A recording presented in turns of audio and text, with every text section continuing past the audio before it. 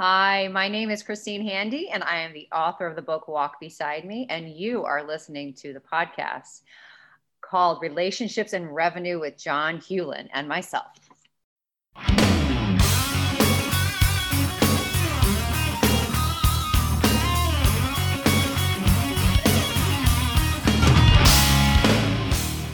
This is Relationships and Revenue, the show where real answers come from real discussions about what holds men back in their relationships at home and in business. A better bottom line at work means improving life at home. This show is all about helping you become a better entrepreneur and a better man.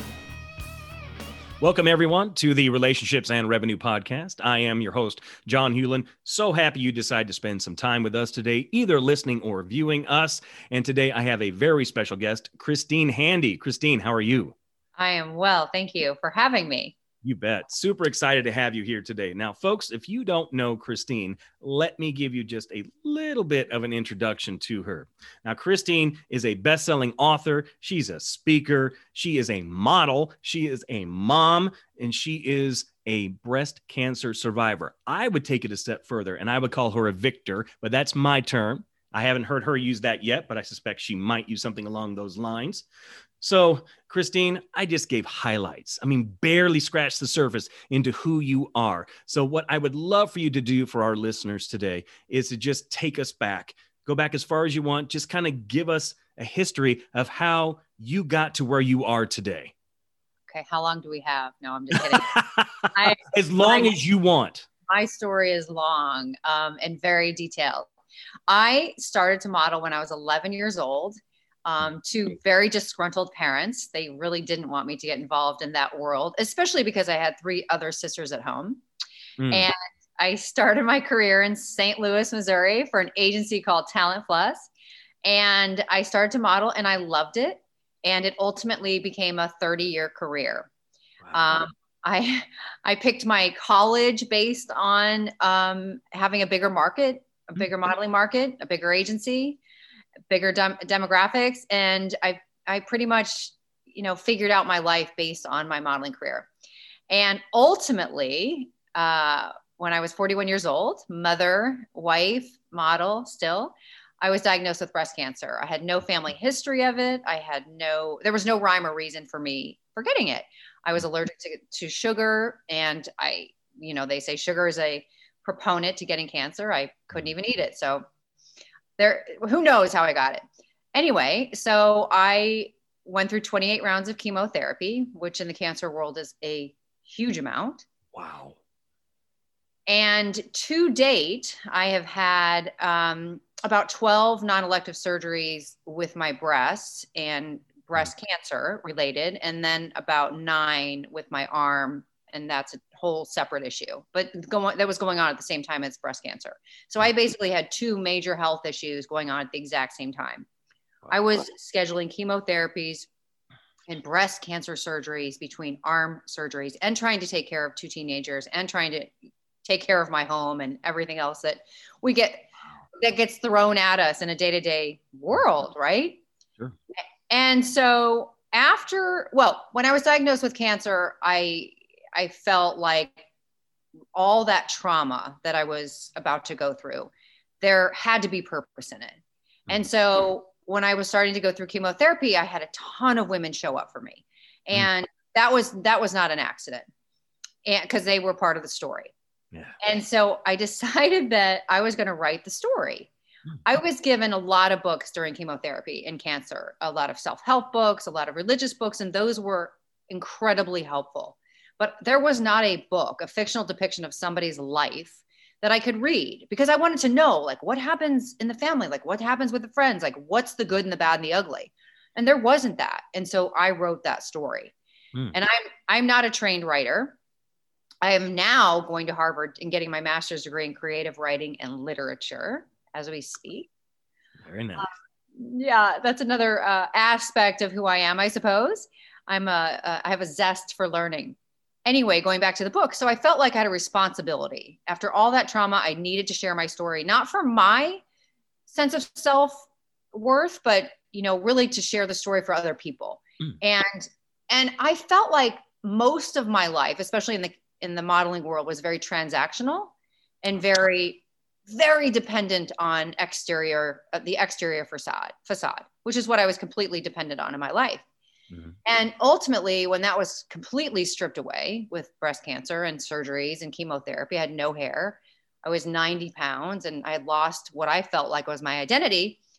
I decided that, I needed to figure out who I was inside, and inside was what mattered. But I had no idea that actually mattered. I thought what society thought of me mattered. I thought what kind of bag I carried mattered. I thought what kind of car I drove mattered. And it turns out none of that stuff really matters. And so, figuring that out at 41 years old was not easy. It took me many, many months. But once I did, my life became one of service. And how could I help people with my story? And, I have a big audience now because there was a space for people to become vulnerable in our society, right? Like there's so much pride and ego in what we want to show the world, especially in the age we're living in with social media. And I just said, you know what? I'm going to show the bad that I went through. And I'm going to show the bad characteristics that are maybe that were in my life and who I was, and show how, I overcame those. And people really resonated with it. And the book became a bestseller. And now the book's being made into a film. And I realized that people need to be vulnerable and people need to hear other people's stories. Storytelling is powerful. It's very healing. And it's the only ultimate way for people to understand each other. So I would agree with that. In fact, I would say probably the greatest teacher who ever lived taught best through story. Yes, of course. Yes. The Bible. Yes. Yes. But there's something about that. It's because when you're telling a story, it's generally about people, and we can relate to that in some way. If in no other way, it's about a person, and it's a person who's telling the story. So right. That makes it relatable. Just those, let alone if we can actually understand and appreciate what the heroine is going through in this. Yeah, but don't you think in storytelling, especially on social media, or, just look around in the society that we live in right now, people want to paint a picture of a different story, right? Okay, and you're going to have to flesh that out for us. So tell me what you mean by that. Well, we live in an age of lighting and filters and, maybe exposing a different story than what is true. And so when I go to share my story, I don't want to just put the good. Like I could have told my story in one way, which was, look at all these women that showed up for me. Mm-hmm. They're incredible, right? They took care of my family. They took care of me. They gave up their resources. They gave up their time. They gave up their lives to care for mine. That's one part of the story, right? Right. But there's so many other parts of the story that aren't very flattering of me. And I could have kept those stories out, but I didn't, because that's not the whole picture. Exactly. And so I think we're missing that in society today, where there's a short picture that we're showing, and that's not being vulnerable. That's partial storytelling. Well, and then you hit upon probably the most important word right there, and that was vulnerability. Vulnerability. I won't say even most, some people view vulnerability as a weakness, and that somehow any weakness is a bad thing. The truth is, it's not a bad thing because it makes you relatable. And if people can't relate to you, why would they continue to listen to you? I can't form a bond with someone that I can't relate to. Right. Yes. Pride is insecurity. Ego is weakness. Vulnerability is power. Oh, agreed. I totally agree with that. But you make a very valid point about social media in general, and that is it sets people up for failure to begin with, because you're encouraged to share only the absolute best parts of you. But even then, it's not always true because of things you mentioned, like the filters, right. Trying to make things look a certain way and create a certain narrative for folks instead of, I say it this way. If someone wants to know about me, they can look at my social media, because who I am on social media is who I am, period. Yeah. In my real life, I don't hide things from that. It's like, they want to know stuff, things that I messed up. I don't have any problem saying that, because my goal is to help people. Exactly. And if sharing how I messed up helps somebody else, right, all the better, which, believe it or not, is the entire point of this podcast. This Relationships and Revenue comes from my place of pain, my divorce, which took place almost 11 years ago. Wow. Yeah. And I don't want other men to end up like me, because mine was preventable, as I think most are. Yeah. Most of us as men, I don't mind saying this, we suck at relationships. We're terrible at it.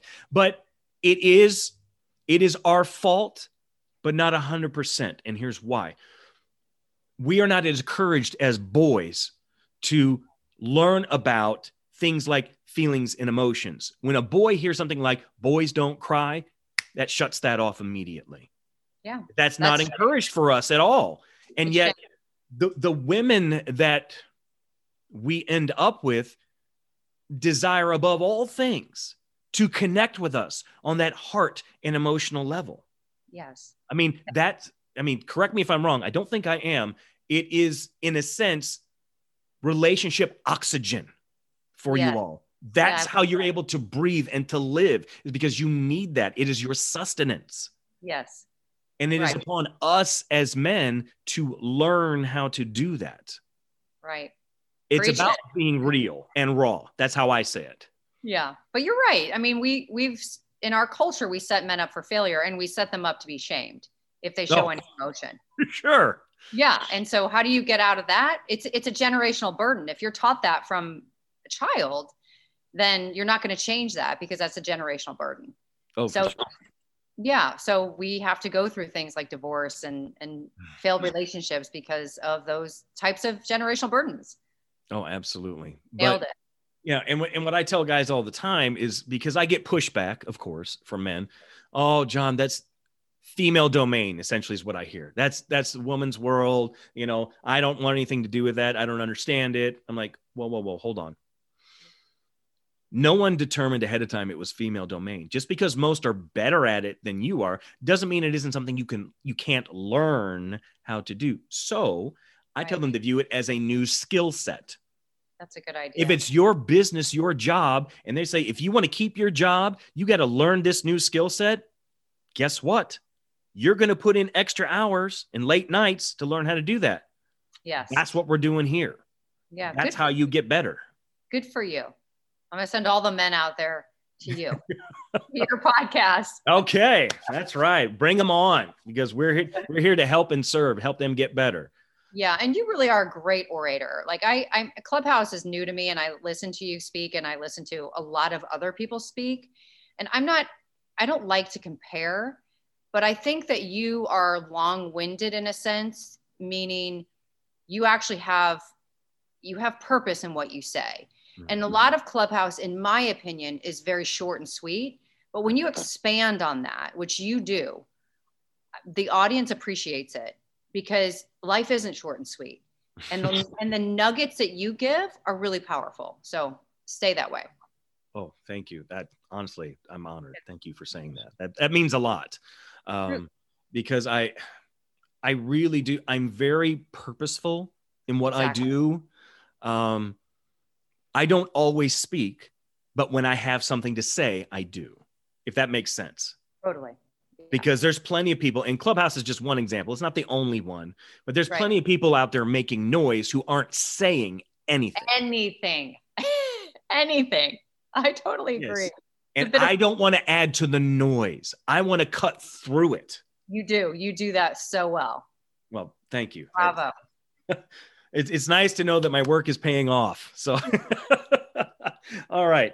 All right. So I have to ask, there's a couple things. First one is, why the continuing ed, but specifically why Harvard? I'm curious, because my suspicion is that you're not going there right now to attend. So you're probably attending online. Correct. Okay. Yes. But I started a year and a half ago. I decided, well, after I went through chemotherapy, I did have a thing called chemo brain. It exists. Oh, tell us about that, because I'm not familiar with what that is. Chemo brain it's basically a brain fog.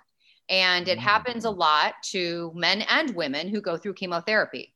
So after treatment or even during treatment, all those chemicals going through your body that kill cancer cells as well as healthy cells, they leave your brain in a sense in a fog. And so it's like, it's hard to read, it's hard to focus, it's hard to have meaningful conversations. It's, you can be very weepy, and it's very difficult. It would be very difficult to learn, and it's very difficult. My language skills changed. I was always in front of a camera my whole life. Like, I'm really good in front of a camera. I was taught to be good in front of a camera. And after chemotherapy, I was stuttering a lot, and I had a really difficult time with language. And so I decided, because I read about it, they suggest you do puzzles and read more and try to read more, even if you have to read the same page over and over again, which I did.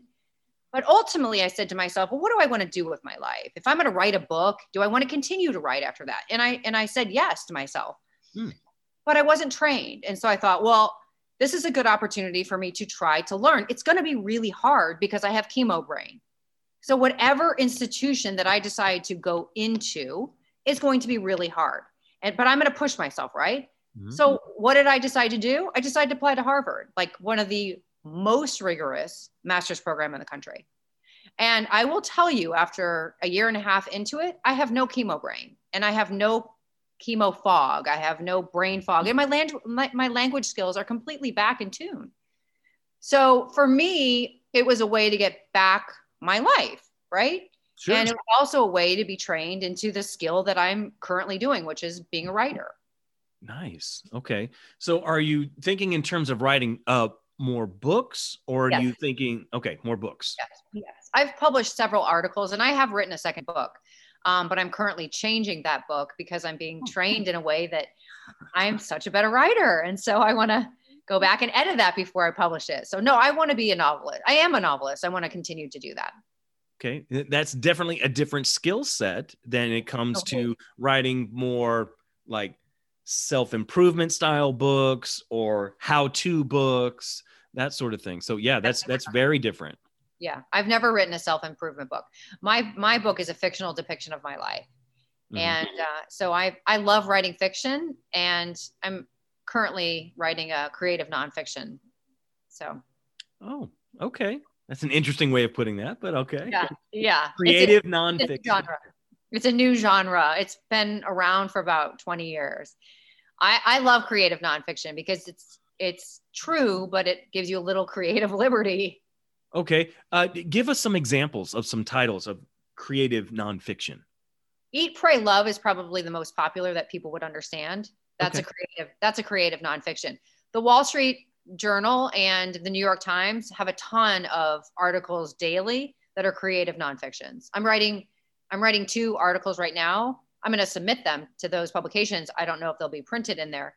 But I'm currently writing 2 creative nonfiction articles about what happened to me last summer, which is a whole nother story. Gotcha. Okay. Yeah. Okay. So you're pursuing this new avenue of being a writer. Yes. What else is going on in Christine's life right now? So I'm a motivational speaker, which is kind of my bread and butter. But as you know, that's taken a little turn during COVID pandemic. Just a little bit. So am I moving? The film has been paused as well. So basically all of my streaming income has stopped because of COVID. So I'm just finding other ways to use my talent, use my gift of serving other people, whether that be on, pouring more into social media or doing some more Clubhouse or writing more.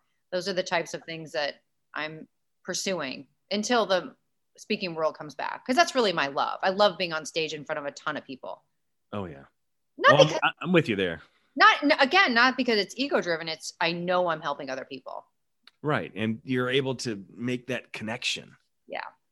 And people need that. People need that that space where you're in front of them. They do. I mean, we can do it this way. It's not quite the same. It's a substitute. It is. And not a great one, but it works. For now. For now. We'll be That's back right. there, John. We'll be back there. That's right. That's right. Okay. So because we do focus so much on relationships in this particular podcast, tell us a little bit more about how you work on your relationships, the ones that are most important to you.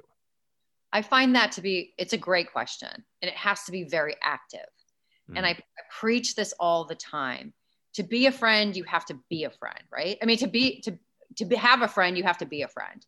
To have a family, you have to be a member of that family. And that's a responsibility, but that's an active action. And so for me, on a day-to-day basis, I reach out to people. Maybe one day I choose somebody from high school that I haven't seen in a long time. I'll reach out to them and say, hey, how are you doing? And it's not because it's not fluff. Like, I literally want to know how they're doing. And that's how you really concrete relationships. I mean, I have 2 sons, and my sons are 20 and 22. And they really don't want their mom. They don't really want to talk that much to their mom these days because they're doing their own thing. They're in college. Oh, I understand. And so I'll email them. I'll either email them some maybe spiritual things. I'll send them Bible verses. So it's all these different ways where we can reach people with different senses. And I'll send my kids some food or something. Yeah. So you use all the different senses in the ways that you can reach to people, but use more than one, right? Don't just throw out a text. Right. Call, FaceTime, text, email, use them all. And that's how I concretely nurture my relationships in the business world and in the personal world, both. Absolutely. You know, one of the things that I talk often about is the impact that our personal relationships have on our business relationships. Many times, if things aren't going well on the home front, so to speak, you'll see that in your business relationships. Right. And so, like, when I do business coaching with people all the time, I don't ever start with the business. I start at home. I love that. Yeah. And most people are very confused when I start that way. And it's like, there's a process. When you work with me, this is part of the process. I said, but I promise you, it's going to be worth it in the end. You know, it's kind of like trying to get a surgeon to explain what a surgeon does. And if you see what happens, you're like completely grossed out. It's like, how is this going to get to the end result? You don't know. Right. It's like, but so you just have to trust that the surgeon knows what he or she is doing and that you'll get there in the end. Yeah. I think time is our ultimate commodity. And the more time you put into relationships, the more time you put into specific people, and you carry it as a responsibility. You know, you see so many families that don't carry that as a responsibility, and they don't stay close to each other. Yeah. It's a process, and for me, it's a job. I want to stay close to my kids. So I'm going to work every day on that relationship.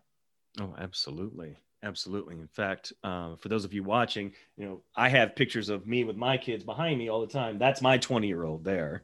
Wow. My son, he's in college. My 2 girls are 16 and 15. And then, unfortunately for me, they live in Texas with their mom and stepdad while I'm in Kansas. So I am an empty nester. So yeah, that's fun. Actually, it's just different. Is all it is. It's different. So in fact, I had a conversation just before coming on this, and the person I was speaking with, she was telling me that she was so looking forward to her kids being out of the house. And I just said, you know, don't wish that on too soon, because it's real quiet when they're gone. It's really quiet, and not in a great way. Yeah. You have to be really, really good with being with yourself. Oh, for sure. Yeah. For sure. Absolutely. So if someone were to come to you right now, especially after having listened to this particular interview, and it's like, okay, Christine, I need some advice. What would be some advice you would give? I'm going to set you up on 2 different fronts here. Okay. On the personal side, how to best work on relationships, because we kind of been talking about that. But then over here on the business side, how could I be smarter about how I do things? How do I navigate a career change, which is essentially what you're doing right now? Yeah. So what would you say to those folks? Well, on a personal level, and probably this pertains to both, I think self-esteem is at the core of all relationships, including with yourself. And what I mean by that is if you don't build up your sense of self-worth, you won't believe in yourself enough to have really good relationships. And that goes for both personal and business relationships. People that don't have a high sense of self-worth or self-esteem, they're not going to jump into a different career. They're not going to have the prowess or the charge, right, necessarily to do that. They're going to be so fear-based, and they're going to be so afraid to put that foot forward that they're not going to do it. And most of the time, people that start a new business or start a new relationship, they quit in the middle, right? The beginning is so easy and fun, and the end is great, right? The accomplishment and the money and right, and the success. But the middle is hard. It's muddy, it's sticky, it's dirty, it smells. And that's when people quit. But if you have a strong sense of self-esteem and self-worth and self-love, you're not going to quit on yourself. And failing isn't even part of the equation, because you and I, we fail all the time. For sure. Because we put ourselves out there. But that doesn't matter to me. I can step on failing all day and still say to myself, I'm a good servant. I do a good job, and I'm not going to let failure get in my way, because I have a high sense of self-esteem. 10 years ago, before I was diagnosed with cancer, my self-esteem was at a 0. I was so dependent on what I looked like and people's value of me. I was dependent on their opinion of me, society's opinion of me. And when that was taken away, I thought I had no worth in this world. And it turns out my worth was just different. And it was within myself. Well, of course, what was within God, that's first and foremost. And after that, my value is within myself. And so I think when people compare and put themselves up against society or other people, then that's the ultimate self-esteem destroyer. And so if you get rid of judgment, you get rid of, that comparison, you're setting yourself up for more success in the business world and in the personal world. For sure. For sure. You made an excellent point earlier. You were talking about failing, and you also mentioned the word failure. And I think this is an important point to make to folks, because there is a big difference between those two things. Failing means that you are trying something new and you just didn't do it right, which means you have an opportunity to learn from it. It's not a guarantee that you'll learn, but at least the opportunity is there. Failure is a state of being. You have chosen not to act, not to move forward, and essentially you're choosing to be stuck. I can't help a person who chooses failure, but I can definitely help someone who chooses failing. Yeah, that's great. I can definitely help that person. Yeah. Yeah. And I can help the person that's in the failure department, because I'll work on their self-esteem with them. Okay. Good. See, we got that tag team thing going on there. Like that. Yeah. And I think in the business and personal world, in order to have a conscious self-esteem, is to work on it. To think about what you feed your soul, right? What you feed your mind. Like, who are you listening to on Clubhouse? Who do you go to? Right? What are you listening to on TV? What are you listening to on your computer, on YouTube? And who are you listening to? What people, what family, what friends, what are they telling you? And what are you saying to yourself in your own head? Oh my gosh, that is so important. Oh, I literally find myself like in a tennis game saying, "You're so terrible." And I stop myself now and I go, "No, you're not terrible. That was a bad shot. Who cares? Get over it." But, but really, and there's some, if like, for instance, if we don't get a speaking job that we're up for, if I don't get a modeling job I'm up for, 10 years ago, I would have been shattered by it. I would have been like, "Oh, I'm not worthy. Oh, they didn't pick me." Now I go, it was meant for somebody else. There's enough to go around. In fact, there's plenty. Yeah. There's plenty. So, again, I think that's also pride. And once you get rid of that pride and dependency on the outside world, your life will change. And I think the first place to start is, really checking on your self-esteem. How do you feel about yourself? Ask yourself that. Write down how you feel about yourself. Oh, that's huge. That's huge. Especially that writing down process, that journaling process. Very, very helpful. The way I like to think of it is, if I don't love me, why should anybody else? It's true. People say that as so cliche, right? But it's true. Oh, yeah. Yeah. Now, it's not that I won't have moments where I'm not lovable.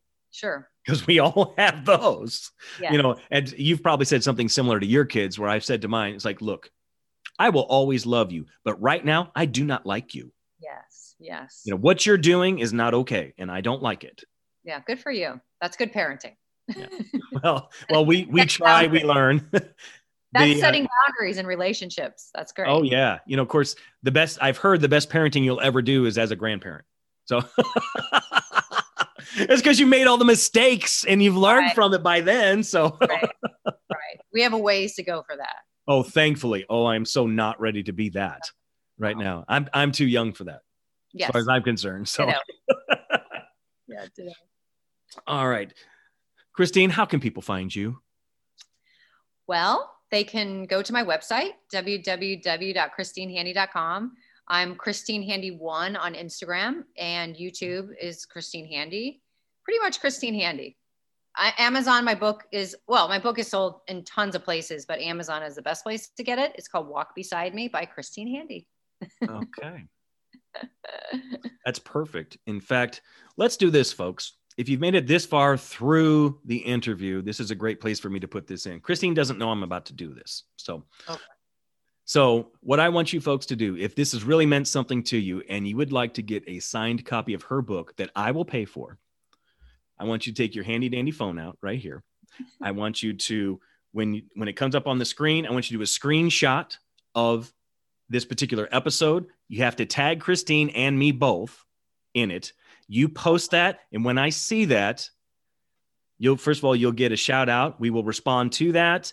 And then we will make sure that Christine gets you a signed copy of her book. Again, on me. She doesn't have to pay for it. I will pay for it. I got no problem doing that because it's important. I love it. And for those of you who know me, you know that my heart is for authors. I love authors. I know like 400 or 500 authors. So I know lots and lots of authors, and it means the world to authors to get their message out there, because that's why every author does it. Yes. Because too many people die with their story inside them. Yes. So let's not be those people. Let's find our way of getting our story out. A book is just one way to do that. Now, Christine is doing it in multiple ways. She's also doing it in the form of a movie, which I can't wait to see when that comes out in whatever form it does. Yes. So if it's something I need to buy, if it's something I need to stream, whatever it is. Yeah. So I'm excited too. I am on board for that. So yeah. Good. For real. I think that's great. I love it. All right, Christine, we're going to wrap up with our final four. Are you ready? I'm ready. Okay, here it comes. Question number 1. Why did God create Christine? Purpose.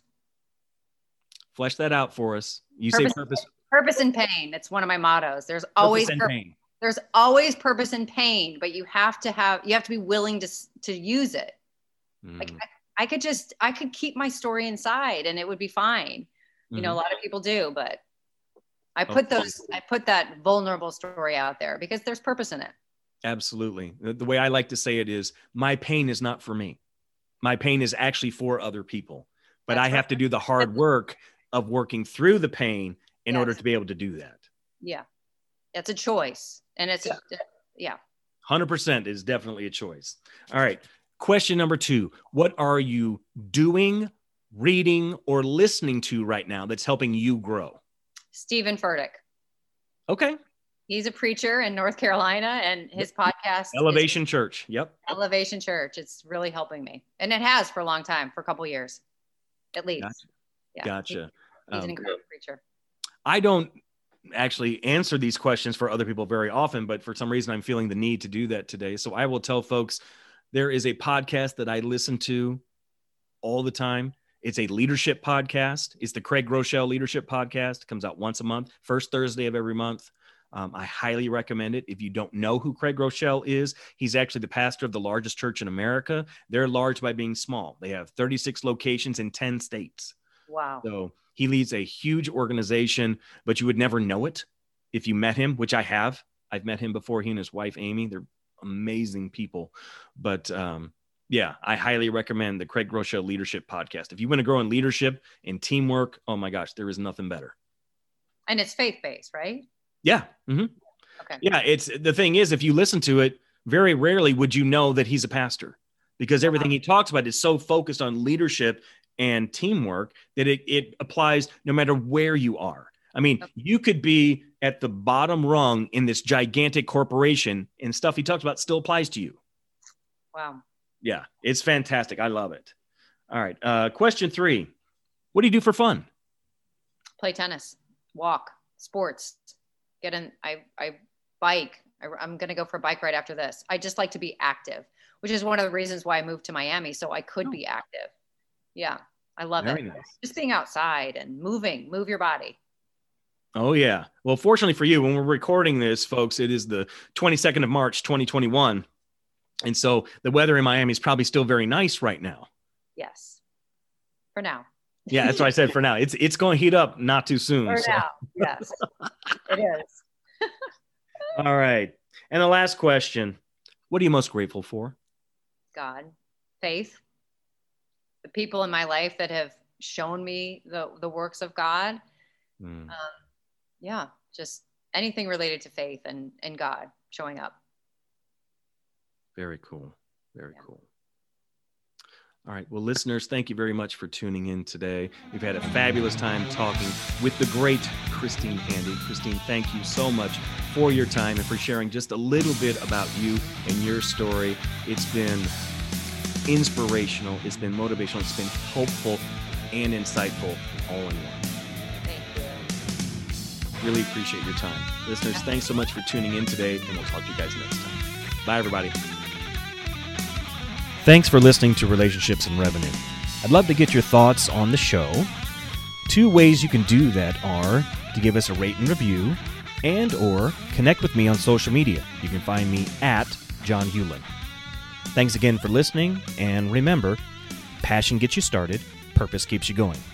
Have a great day, and we'll see you next time. Bye.